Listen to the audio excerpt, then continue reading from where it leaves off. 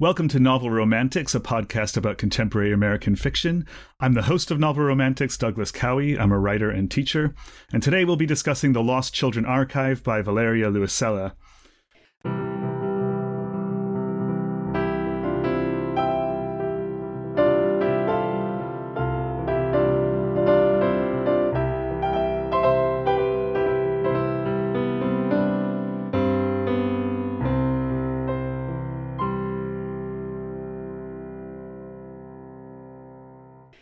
My guest today is Ryan Gaddis. Ryan Gaddis is the author of Safe, Kung Fu High School, The System, and All Involved, which won the American Library Association's Alex Award and the Lyra Award for Noir of the Year in France. He lives and writes in South Los Angeles, where he's a member of the art collective Uglar Works, a founding board member of arts nonprofit Heritage Future, and a PEN America Prison Writing and Writing for Justice mentor. And you can find him online at ryangaddis.com. That's RyanGattis.com. Ryan, welcome to Novel Romantics. Wow. Thank you, Doug, for that rousing introduction. I appreciate it. You're welcome. I got excited the further into it I got. It's that last sentence is quite long. I didn't even know if you were breathing, really. I know. I was starting to pass out, but I made it. Today we're going to discuss The Lost Children Archive by Valeria Luisella. She's a Mexican writer who, prior to this novel, had written quite a few things in Spanish, but this is her first novel in English, which I think, honestly, is kind of neither here nor there. But it's mentioned in the blurb or her biography or something, but maybe adds an extra dimension to it. I don't know. Ryan, where should we start? I will simply say I love a road novel. I love a road novel about America. And I was very happy to get that with this book, with Lost Children Archive. Yeah. On that note, the basic plot is there's a family traveling from New York City south to the Mexican-American border. The parents are both sound archivists, I guess would be the way to put it. There's a lot of talk in the novel about what exactly that means. But anyway, they're on their way. They're doing journalistic and research projects, and they've got their two children with them. And I mean, really, there isn't much more plot to this novel than that. Sure. And it's a very self-conscious road novel in a lot of ways, isn't it? There's like a whole discourse on Jack Kerouac's On the Road at one point. And one of the things we might talk about later is all the intertextuality in this novel. There's lots of other literature in particular packed into this. Ezra Pound's poetry, T.S. Eliot's poetry, Galway Kinnell's poetry, Anne Carson's poetry. There's tons of poetry in here. A lot of music packed into it as well. But it's funny that it's like, well, I don't know if funny is quite the right word, but I've been thinking about this quite a lot. I was thinking about it when I first read the novel, and then as I've been thinking about it more and more, that the first thing you mention is it's a road novel. Because, I mean, it definitely is a road novel. There's no way around that. It's also a very slow... The novel itself, the plot and the story, the narrative isn't slow moving, but the actual journey that this family takes is so slow. It's like the opposite of On the Road in some ways. Like, On the Road, Sal and Dean are like traveling across the country as fast as they can every time they go, right? And this family, like they're in a hurry, and there's a lot of urgency to them getting there. But man, do they take like every decision they can to not get there.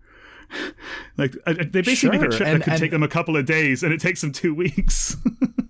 Yeah, but I think, doesn't that give us a sense of character as well? It gives us a sense of where they are in their relationship. I mean, you mentioned that they're sound archivists, and I think one of the things that the author makes clear right up front is that they have very different ways, philosophically, of dealing with this recording of sound. Now, they had met on a project, they'd worked together, but they'd since diverged in what they wanted to do and the way they wanted to do it. She becomes obsessed with the story of lost children at the border, which is extremely topical and interesting and important, and a story that, to be perfectly honest, doesn't get talked enough about in the United States, even to this day. So, this is exactly what literature is for. Literature is meant to, attack these broader questions, talk about them, look at threads of narrative and see what it means. On the flip side of that, you have the husband who becomes obsessed with, and Doug, please correct me if I'm wrong, but he becomes obsessed with Native Americans, in particular. Is it Geronimo? Yeah, in particular Geronimo and the Apache, the story of the Apaches, the kind of last. Correct. The last indigenous people standing in a way in the face of, in a sort of defiant face of colonialism. And sure. And what's one of the things that's interesting that comes up in the telling, one of the things that this novel's about is about telling stories and about retelling stories. And one of the things Absolutely. that comes up in one of the father's retellings of the Geronimo story is that Geronimo not only hates the Americans, he also hates the Mexicans. Which makes it's an interesting moment that isn't dwelled on in the novel. There's things that the novel does dwell on and things that it doesn't. Neither is it mentioned in passing. I'm not sure this is a novel that actually mentions anything in passing, even the stuff that it doesn't really belabor or dwell on. But it only kind of mentions it once, that Geronimo has just as much hatred for the Mexicans who have done his people wrong as he does for the Americans who have done his people wrong. And that raises, for me anyway, some interesting questions about, or makes more complicated exactly what you were just saying, that like literature exists to make some of these things, to explore these things that are too complicated to explore just factually or just politically or just, whatever, just in the news or just through a simplistic portrayal. That's a thing that makes it a kind of question of borders more complicated, which is a topic I maybe won't go into for too much at the moment. But sure. Well, yeah. Anyway, sorry. That was a long footnote to your yes. It's Geronimo. I appreciate all of that. No, I think ultimately, just to boil it down,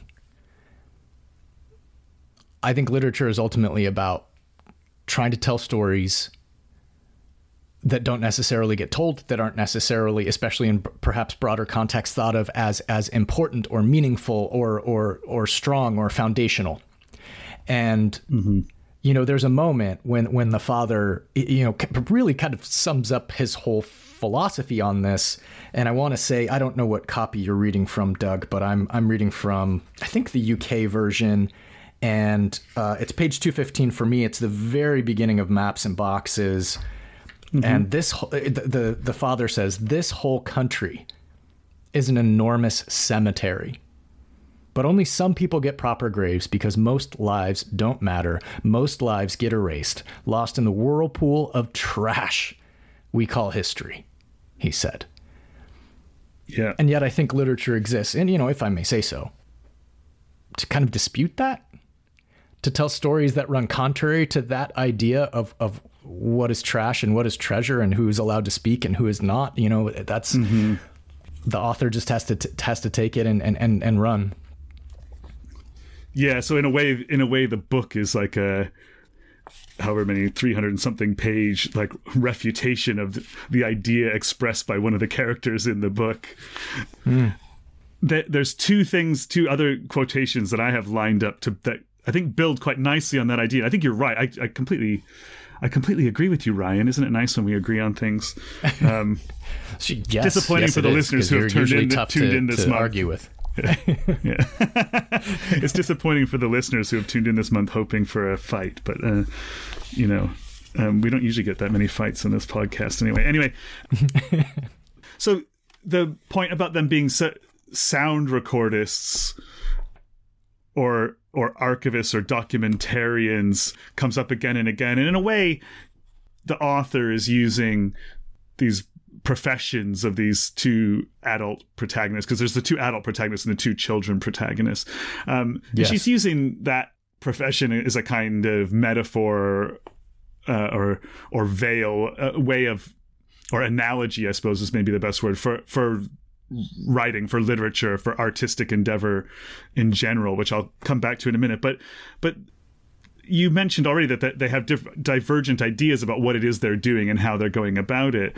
She's interested in going to the border to record stories about missing children at the border, children trying to cross from Mexico into the United States on over the northern border of Mexico, the southern border of the United States. He's interested in Geronimo and the Apaches, as you said. And then this gets repeated a few different times in the novel, but this is their son narrating at this point in the novel. I'm on page 192, Ryan, about what his parents do. And this is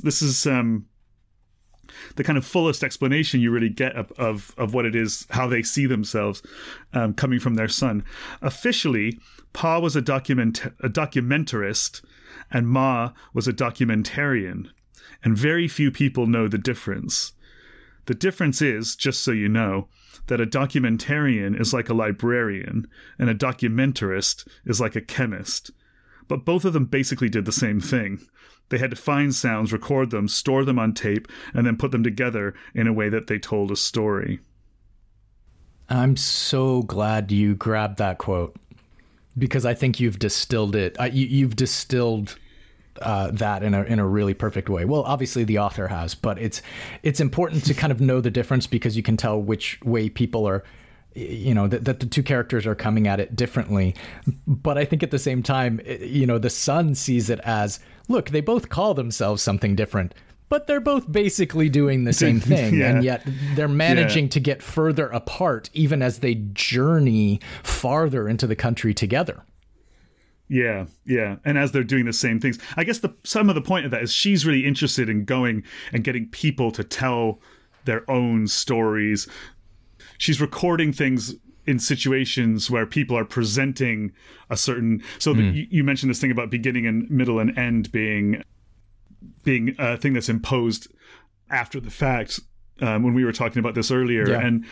And she's really kind of interested in getting people in the moment where they're imposing the beginning, middles, and ends on things, where they're telling their own stories. She's recording people in courtrooms and this kind of stuff, recording things coming out of the radio, whereas he is kind of almost always recording ambient sounds and trying to figure out how to combine them, how to impose his own shape on those things.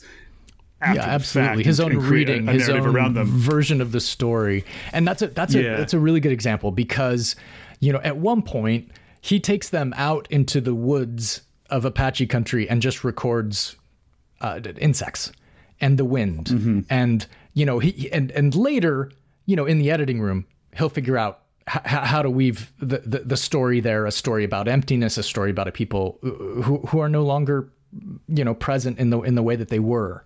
And she, on the other hand, is very concerned with the present moment, with this contemporary issue, this news to an extent. Like it's absolutely news, and yet what gets covered, at least I can tell you this, in the United States, are these broader issues of immigration law and political wrangling, as opposed to who's actually hurt by this, who actually suffers consequences as a result of these things. And it's the lost children. It's the people who try to cross. It's the people seeking refuge. You mentioned the beginnings, middles, and ends. For me, that was on page 62. Beginnings, middles, and ends are only a matter of hindsight, which is just a beautiful line and so true. I think she feels that particularly keenly because this is in her section as she's talking, the mother, because she doesn't know what the beginnings, middles, and ends yet are of this particular story. She doesn't know where the lost children are. She doesn't know how to locate them, if they will be located, et cetera. And I think that there's something kind of heartbreaking in that searching that she does, and that is documented in the book as well. It's worth pointing out there's a lot of different lost children in this novel. The further you get into the book itself, and I think it's an incredibly immersive book, almost from the get-go. Especially because there's very little plot in the sense of beginning, middle, and end. It's a very simple plot. I don't mean that disparagingly at all. It's one of the things that I really love about this novel is that it takes a very straightforward, as you said at the outset, it's a road trip, and just imbues it with tons and tons of texture, of all different types of textures. And one of those textures is the lost children themselves. And without getting too cute about it, you can cast the parents as lost children if you want to. But then there's the literal, like, she's chasing a news story about the children who are coming up from El Salvador and Guatemala and Mexico, and coming through Mexico and coming on the tops of these trains to the border, and then being smuggled across by coyote smugglers and whatever, and who reach a number of different fates in the on that route itself, as well as in the American desert and the American side of the border. Whether their goal, it says quite early on in the novel, and this is true in real life as well, as you know, the goal is to get across the border and then find an immigration officer and get arrested, basically, because the Mexican children have a right to a hearing, and if they can, they're safer if they get found by the authorities rather than evading the authorities, as one might imagine. Sure. Because they have a chance to stay if they can successfully negotiate that hearing, which we won't get into the details of. But then there's also the kids who don't find, they get lost in the desert and they die, basically. And so they're lost almost permanently. Sometimes those bodies are recovered, and then there's a question of whether that's a kind of recapturing or unlosing of the children. But then there's the actual children of, the characters in this story. And there's two different sets of lost children beyond the kind of, I guess what I would call the nameless. I'm going to go on a rant about names, not a rant, a little speech lecture on naming, which I love the act of naming in this novel, because I think it's really fascinating. It's very simple and very fascinating all at once. All these nameless children coming up, who are referred to in a variety of different ways, depending on whether it's the narrator of our novel talking or whether it's the news that she's listening to talking, and how these children get cast as refugees or as alien children is one of the terms that comes up a lot, and so on and so forth. But then there's a woman who she meets in New York City who asks her for help because her children have been detained near the border and she needs to get some documents translated. And this woman's name is Manuela, and her children are not named. And those children there's two very specific lost children that they kind of always have on their minds as they're driving. So there's this macro thing of the nameless children. There's these two very specific children, the two daughters of Manuela, and then there's her own children, one of whom is her biological child, one of whom is an adopted child, who are also never named in the story. And in fact, the narrator, the main couple, so the protagonists, one of whom is a narrator, are never named either. So there's this one woman who is named in this entire novel, and she's not even really a character in the novel. She's heard from a couple of times, but she's very specifically named. I think that's really interesting as a kind of aesthetic choice about how Valeria Luisella is trying to pitch and cast this story and kind of create some texture about the kinds of narratives we're telling about people in these kinds of situations. End of lecture, Ryan. I know. I was feeling that. Let me ask you this, because that's obviously a very specific authorial decision. Do you think it makes the characters more relatable or less relatable without this naming element? Do you want me to give you what would actually genuinely be a rant about the word relatable and how much I despise it? It's your podcast, man. Do what you got to do. I'll give you a short version of it. I don't really care whether. I don't think relatability is an important thing. Anyway, I won't go into the term. I have arguments with people about this all the time, most of whom are smarter than me, and so I'm probably wrong. Let me change. Does it make you care more or care less? Is that a better reframing? Yeah. Because I think that's a slightly more nuanced thing, and it's because I don't have to relate to a character in any way in order to find them interesting or worthwhile or to care about what's going on. in a story. But I'm not sure that's what's at stake either, right? Like, I don't know that it's about like, oh, how can I, when you start thinking about like how to compose a character and a character as a kind of compositional center of a novel, there's like the two kind of big important driving things in any story are the plot and the characters, right? And how those things interact. And sure, but you've already said on a couple of occasions that this isn't the most plot-driven book. Therefore, shouldn't there be more emphasis on the character and characterization and progression?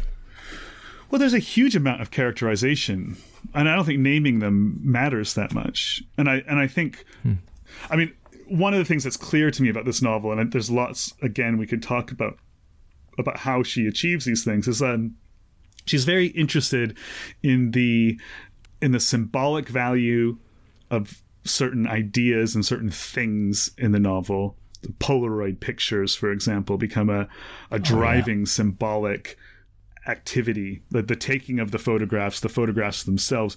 The boy in the novel is taking. He's been given this Polaroid camera as a gift, and he's taking photos. Yeah, go for it.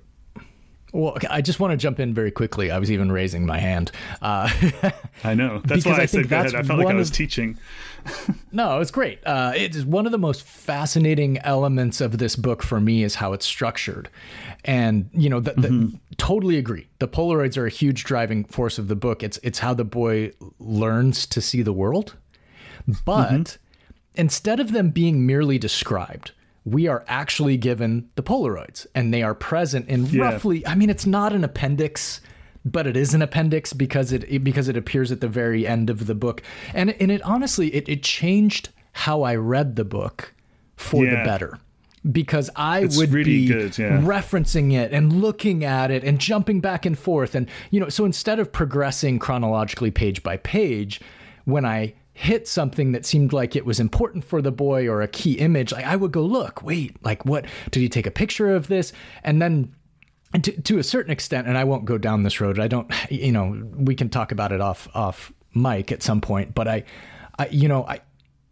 there was even a meta element to it. I thought, well, where are these pictures coming from? Did she take them? Like they felt, I mean, so grounded in the narrative. They had clearly helped create the narrative, and yet they seem so dead on that it gave me an interesting, it gave a really interesting feel to the book. And I was left in this interesting space of questioning, what was real and what wasn't, which, to be honest, I wouldn't love in every book, but with this one, it really, really worked. There's like a couple different things I want to say about that. One is, it's interesting to me that you kept flipping back and forth, because I didn't do that. I saved them for the end. Okay. Even though I kind of knew they were there, I didn't look at them. I obviously, anybody who picks up a book sort of flips through it in a haphazard way. And I knew there were photos at the back, but I decided I would just leave them there, knowing they were there. In my copy, and it's a different paper stock. So actually, just picking the book up, I can tell that there's something else there. Yeah. Yeah. Okay. So I think that's what made me stock. Just look at it. Yeah. But I don't think it matters. I think either way of reading is kind of interesting and fine. Like this, but it does create a different impact if you're. So I'm just thinking about like the difference between, she's put them all at the end. She hasn't sealed them off and said, "Do not look at these until you finish all of my words." I mean, you're allowed to flip around in a book, right? You can navigate it. But I didn't do that. But it's not like she's embedded them like, oh, he takes the photograph and then you get it in that spot, like in the way that Zabalt does, like where he talks about something and then the photograph is there. Like in the Rings of Saturn, he's talking about the piles and piles of herring, and you turn the page and there's this like massive pile of herrings on the page, and you're confronted by the image, and the image, being surprised by the image in the text is part of it. Here, she's not doing that. She's doing something else. She's doing a variation on that same technique, which is partly why it works. Coming back to what you said, I'll come to you in a second. Coming back to what you said about it's not something you always like in the text. Like I think part of what makes it work here is that she's taken a thing and pulled it off, used it in her own way to her own purposes, and there's a clear purpose. But just to finish off my thought, what I found really I found this whole novel really moving. Like I was just really engrossed and moved by it in a number of ways. It's on a topic that I'm interested in anyway and care about quite a lot anyway. But I finished this incredibly moving passage that leads up, or passages really, that lead up to the end of the novel. And I knew these photos were waiting for me. And I thought, I wonder what these photos are going to do for me in kind of refiguring what I've read. And they just added this layer of, I wouldn't want to overstate this, but like a kind of sense of wonder that like I knew I was being played, because it's not it's fiction, but there's this thing that gives it in it. And I thought, and it opened up some kind of possibility, almost going back to exactly what you said, like this is the point of literature. This is what literature is for. It's like, it kind of, is that how I said it? Put another, yeah, you said it in exactly that tone. Yeah. It's weird to hear yourself, Ryan. But like, it put another peg into that force of literature of saying like, look, here's another layer of stuff, another way. It tells the whole story of the novel over again in like a dozen pages through these photos, and you see the whole story being recast. It's a little bit like the end of the Greek tragedy when they do the carnivalesque version of it, right? But except this isn't carnivalesque. But it's like, here's the whole story you've just seen and spent a few days reading being recast over a short period, and you can think about it again in a different way. And it demands of you to think about it in a different way, which I really loved. That was a long wait from when you said you actually wanted to interrupt and say something. It was so long. I was dying.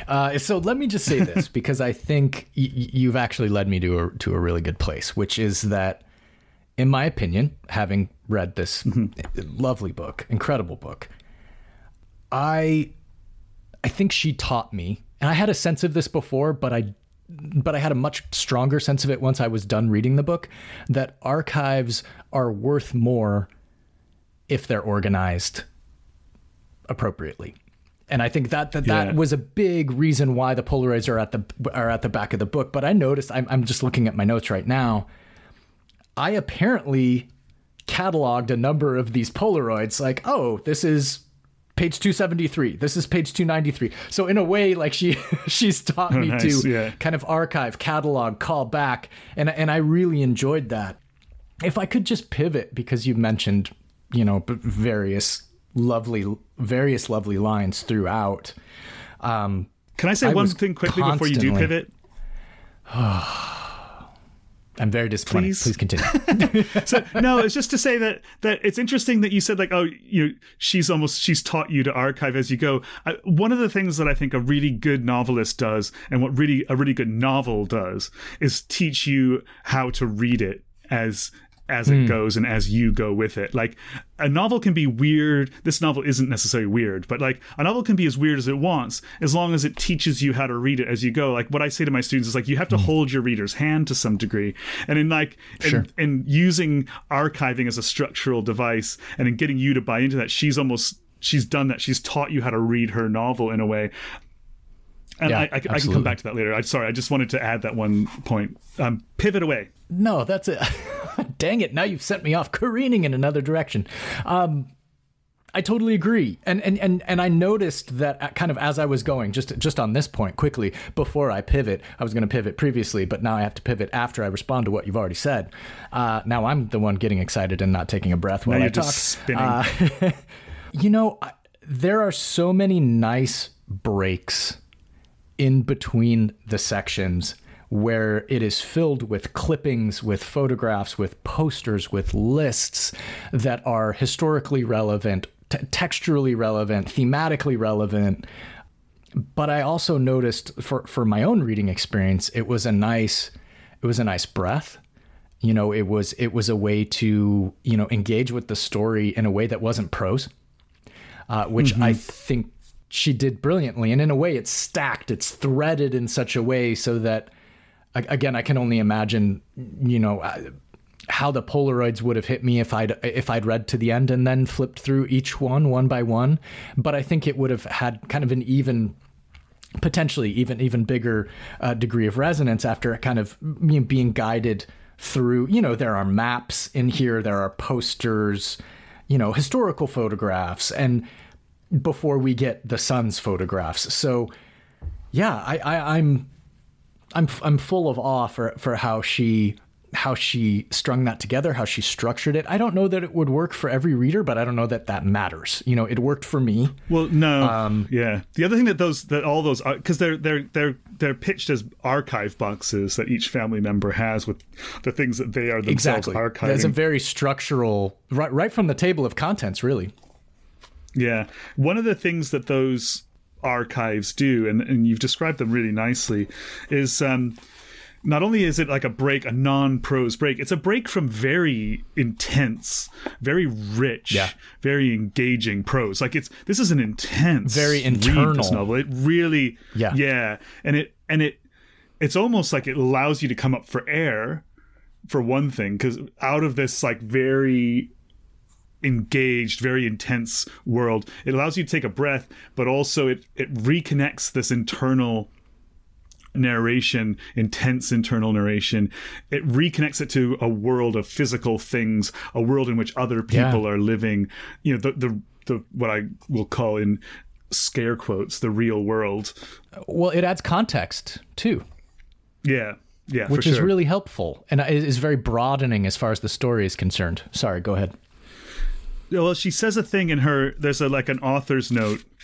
Well, it's actually called Works Cited, Notes on Sources at the end of the novel, and it's quite an interesting like miniature essay where she just sort of unpacks a little bit some of the intertextuality that goes on. I mentioned earlier in our conversation Pound and Eliot and all these other things, and she really expands on what she was up to, and kind of she just gives a bit of due diligence mostly, but she does it in a really thoughtful and smart way, and she says something that I think is really important, and I think helps underline not just the effect that we've been talking about, but also her intention for that effect, and I think she achieves it. She says, "I'm not interested in intertextuality as an outward performative gesture, but as a method or procedure of composition." I think that's a really interesting sentence, a really smart idea. I think it's a claim for her own approach to writing that I think she's lived up to in the execution of this novel. I think the novel lives up to that, like intertextuality as a method or procedure of composition, and it repays itself in all kinds of interesting ways. She also says the illusions need not be evident, i.e. you might not pick up on everything, you definitely won't, or one definitely won't, but that doesn't matter because it's still part of the fabric of what she's up to. And I think fabric is the perfect word there, because she threads so many fascinating things through here. And I think the intertextuality just happens to be one of those threads. But I think, you know, and the bit I was going to actually read to you earlier, I think is a really good thread. It really sets up, look, there aren't a ton of things that happen in the plot, but there is a huge turning point that happens later in the book that she sets up hundreds of pages beforehand, as all great authors do. They prepare you, they till the ground, and they give you a sense of what the path's going to be, even if you're not seeing it right away. And you know, I'm looking at 106 because for me, sentence by sentence, it's really one of the most beautiful bits of writing in the entire book. The mother is speaking about the daughter.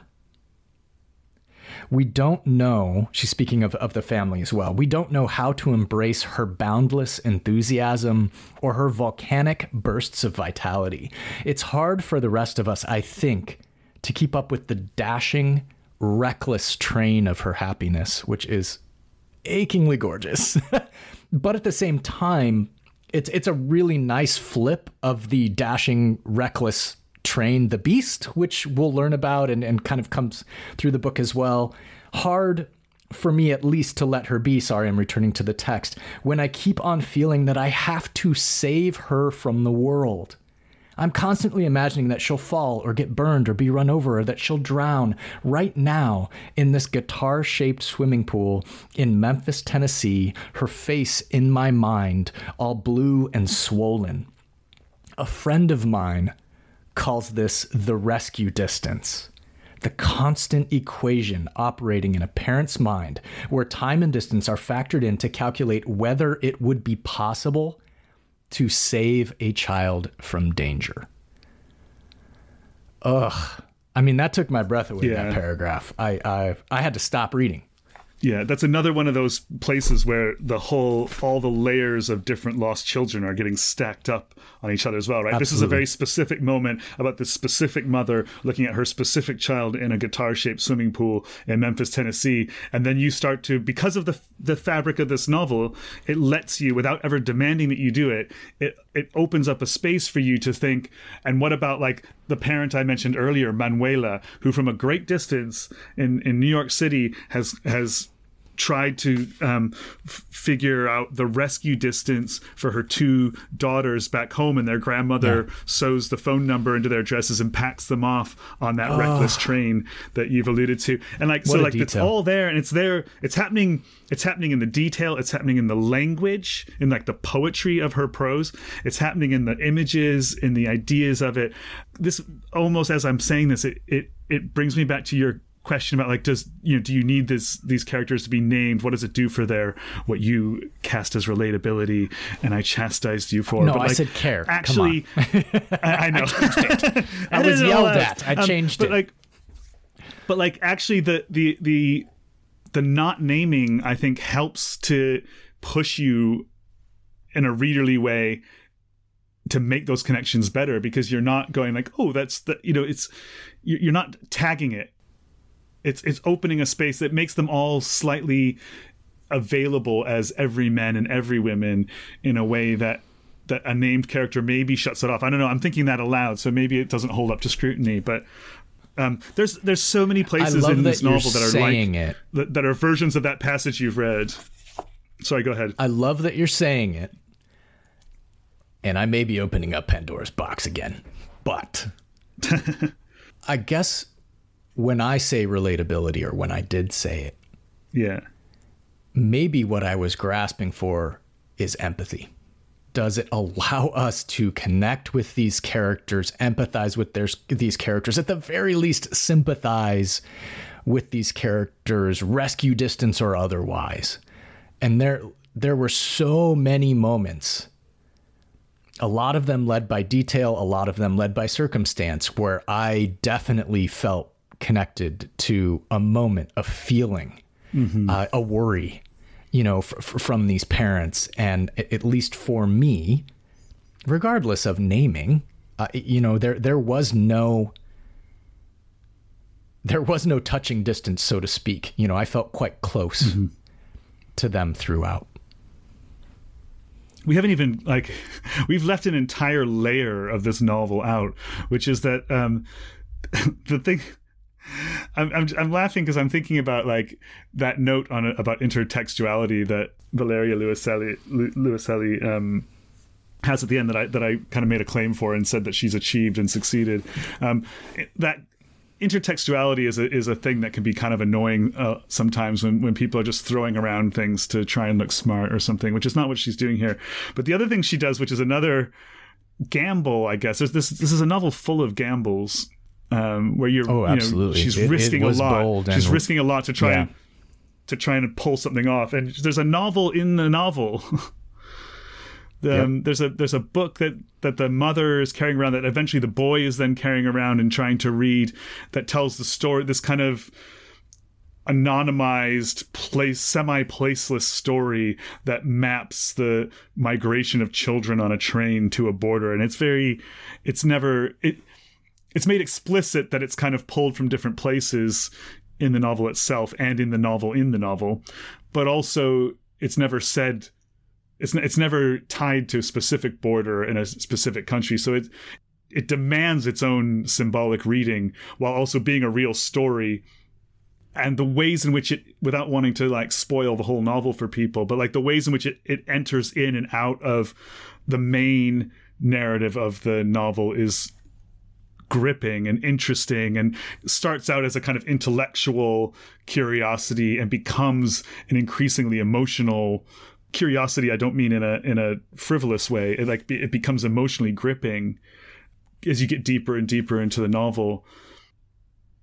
It's just another layer to that fabric, or another part of it. And I think it also speaks to, a number of points she makes about stories, the way stories can get inside of us, make us feel, change how we see the world, but also prompt us to action. I think if I'm not misreading this, that story within the story really prompts the son, to make a decision to go out and search and try to save and help. And it was kind of heartbreaking, that story about lost children leads him to essentially become a lost child and bring his sister with him. And I don't know. I mean, I found those really hard to read, not from the point of view of prose, but from the point of view of content, of detail, of difficulty, the closeness to reality, such as it is, like films like Sin Nombre, for example. It was upsetting. I think it needed to be there, but it was tough. It's interesting that you say that, and I completely agree with you, that it's upsetting and tough to read because of the closeness to what's really happening at the moment. And at the moment is a long period of decades, really. It is actually. But it's interesting. It's interesting that the thing that gets the closest is closest to the bone in that respect is the thing that's cast as a kind of fable and as a fictional fable within the story. And again, it creates this anonymity and this generalness or universality maybe out of its specifics, and demands them because of the lack of naming, because of it's a fiction within a fiction, because of the way in which that fiction is used as a real thing. For lack of a better term, it's a prop in the novel, right? The book itself, the Polaroids get stored in this book. They start out being stored in a different book, but they end up being stored in this book. And the care that you have to take of putting the Polaroid pictures that the boy is taking inside this book, that's a story about other lost children, when the pictures fall out or they get shaken out. And there's the symbolic value of that and the insistence on it it's really wonderful. And it's really moving and really hard all at the same time. It's a real testament to what I think is just the risk-taking of this novelist and how she has gone for it and not looked back and really kind of made that leap of faith with her talent and her hard work and her intelligence to weave those things together into a story that will achieve the kind of power that she wants it to have. On the back of that comment, I have to say, I've been trying to think of a way to express this accurately. It's rare that you read a novel that is so self-conscious about all of this intertextuality and all of this self-reflection about what it means to tell a story and what it means to be literature, and yet is so unself-conscious about that self-consciousness. She doesn't excuse it, and she doesn't act like the telling of stories is somehow apart from real life or is an indulgence, or art is an indulgence. There's a passage in the book where she explicitly reflects on all this. And I think it's one of the really great things about the book. It's very literary. It's very self-consciously literary, but it's also it wears all that as part of its art. As a unified part of its art. I haven't said that very well, I don't think. I mean, I'm mildly confused, but maybe you can just clear it up for me like That's this. That's what I'm going for. In what? Yeah, well, right on. Mission successful. So I would just ask you, what techniques does it use in order to create this feeling, this effect of unselfconscious self-consciousness, because I'm just a little fuzzy on what you mean by that. Yeah. So I mean, some of it is some of the stuff we've already talked about. There's just the construction of the formal construction of the novel where you know, whatever. I right at the beginning of our discussion, I mentioned when you said I love a road novel. And I said, well, there's this whole thing about Kerouac. There's quite a long reflection on Kerouac in the novel, talking about On the Road. There's other things, she reflects on a Galway Canal poem. She reflects on Susan Sontag. It's very, the main character who narrates, not all, the mother narrates a lot of the novel, but not all of it, is a very intellectual person who wears her intellect naturally. At one point, there's a line about her, see if I can find it. She's talking about her sister. Yeah, here it is. And she says, I wonder what my sister, who understands books better than life, would say if she were confronted with a question like this one. Which is a really, that's a very self-conscious reflection on what you're doing in relation to life when you're reading literature and understanding literature. But it passes, it's embodied in the character. So to come back to your question, it's embodied in the character's thoughts. It's related again to specific moments. You talked about that earlier. There's a couple more things I'll light on very briefly because we're coming kind of towards the end of our discussion. But they're in the car listening to different audiobooks and they keep hearing the opening lines of all these different books. They come rattling out. And partly as a matter of technique, it's these lines from other books are coming in pretty rapid, but they're all embodied in a scene that has been set and feels lived in, of a family driving and switching things and trying to keep themselves entertained because the highway is boring and so on and so forth. And I think some of that is there's a self-consciousness of the author of putting those lines from other novels, and The Road by Cormac McCarthy in particular, which keeps coming up, and I kept wondering why, and then she pays it off towards the end of the novel in a really wonderful way. But then there's an unself-consciousness in the way that it's just presented, ingrained in the fabric of what these characters are doing. It comes back to your question of character from earlier. It's part of these characters, part of how they develop and construct and how they're learning. I mean, the David Bowie song gets used in a similar way. Space Oddity comes in and out and becomes a real major focal point at one point in the novel. Just to jump in, because I would love to end on music, because you are the most opinionated person about music I know. But I just want to say, I have no strong feelings about music. No. I just want to say thank you for that, because I think, at least for me, you nailed it when you said it feels lived in. At the reason why there's particularly, you helped me come to this realization as you were answering the question, but it feels lived in, this unself-consciousness, because it's how the characters are, it's how they live their lives. Art is incredibly important to them, whether it's music or poetry or documentaries or, obviously fiction. So, man, I think it feels real.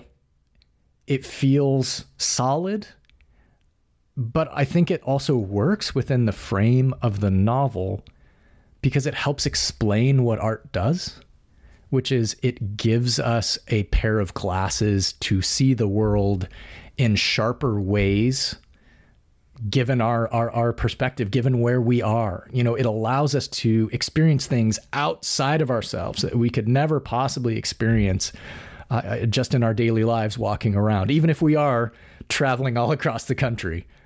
Yeah, those layers, her navigation of overlapping culture, it also speaks to life as it is now, right? Like when we travel, we watch movies, we listen to audiobooks, we listen to music. It is a companion, but she was very smart about what she chose and why and how she utilized it. Yeah, it's not just a companion in the novel. It's things that are shaping and reshaping, exactly as you said, but it's acting out the idea that you've just explained. It's reshaping these characters' understandings of their own environment.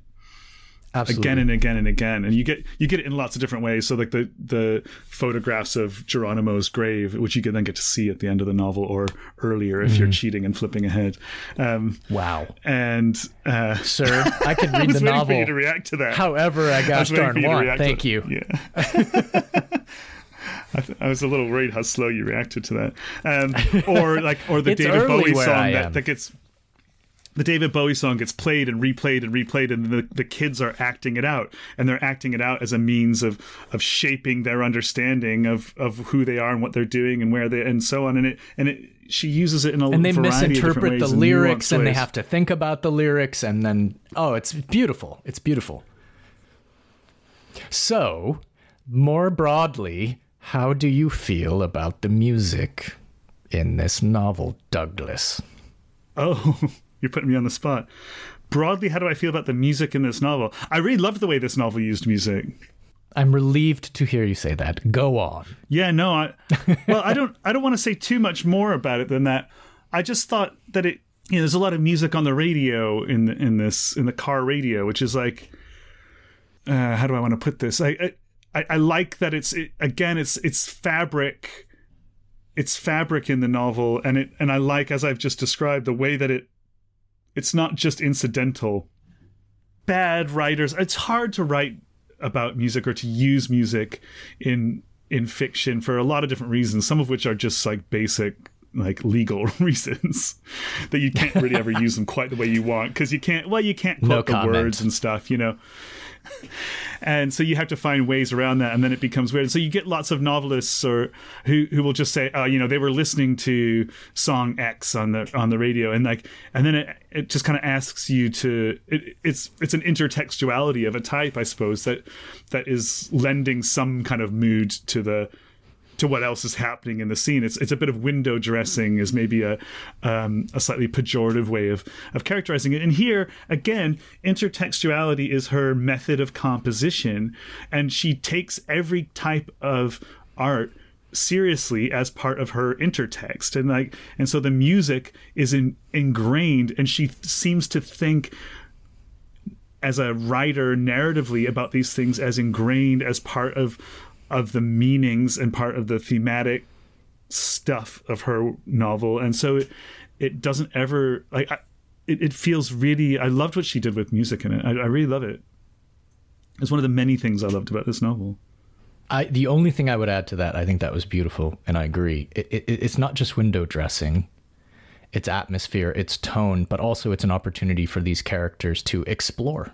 Right? Explore the art, talk about the art. I think that for me was one of the most endearing and interesting aspects of the entire book, is that even though the mother and father were becoming increasingly distanced from each other, they were always engaging with the kids and having this really great broader discussion about art and the world and what it means and how these things intersect and how it can help us see the world in a new and better and deeper way.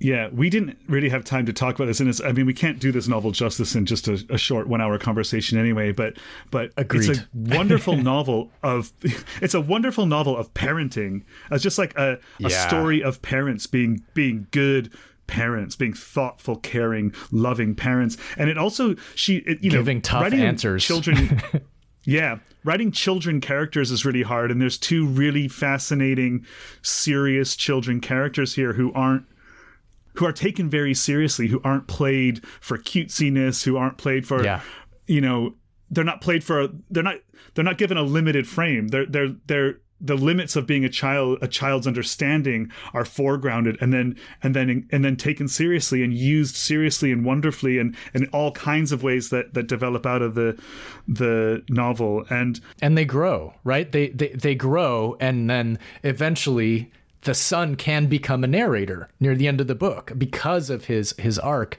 Sorry, I just had to say that. Go for it.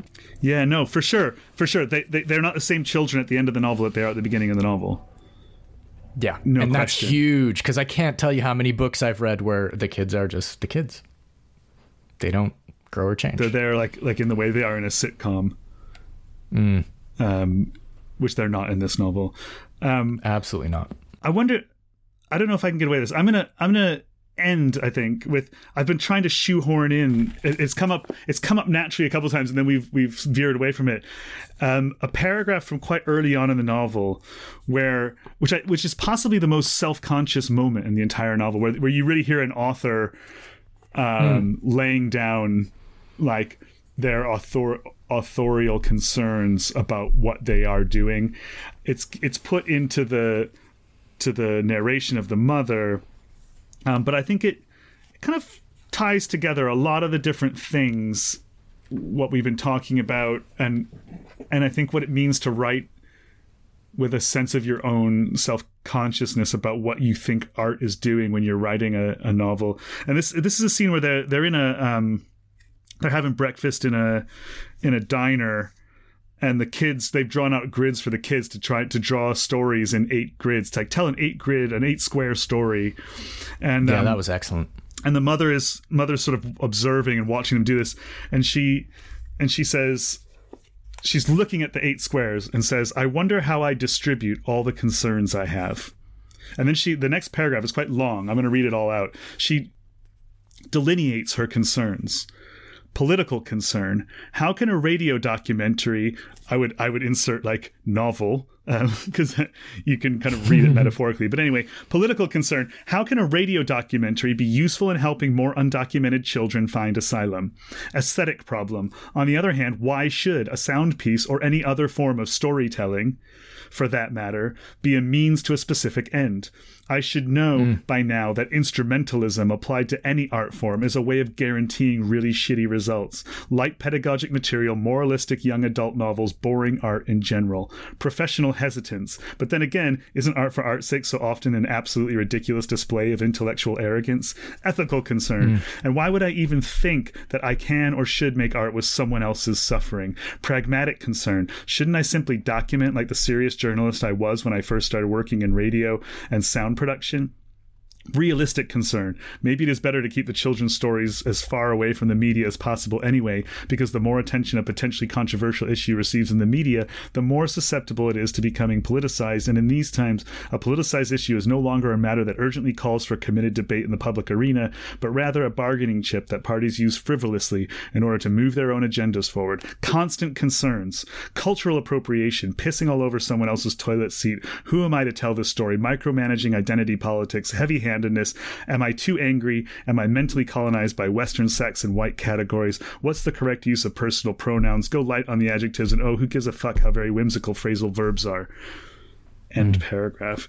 All of that, it's just a self-conscious listing of all the things that I think any serious writer is constantly concerned with. And what's great about this novel is that it engages with those questions, I think, and other questions without answering them necessarily, without trying to say, and here's the specific answer, but always engaged with them and always creating pathways to think about them and try to find answers for them, which I think is what a really great novel does. It doesn't tell you an answer to something. It opens up the possibilities for you to kind of think about answers.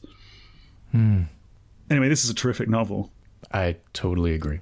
And you've been a terrific guest. Thanks so much, Ryan I Gaddis, definitely for coming. Agree. You're welcome.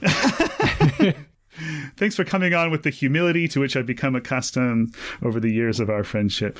It's been really great having you on the Novel Romantics podcast. And thanks so much for joining me and for such a exciting, engaging conversation about it.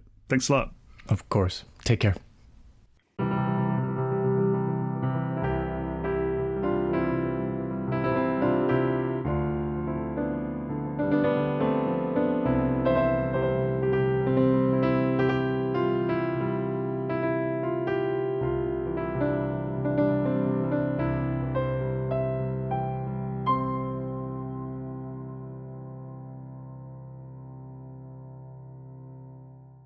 And just so you know, once again, the views and opinions expressed on the show are those of the guests or the host, not the American Centrum, which does not take any institutional positions on politics or policy. Thanks again for listening.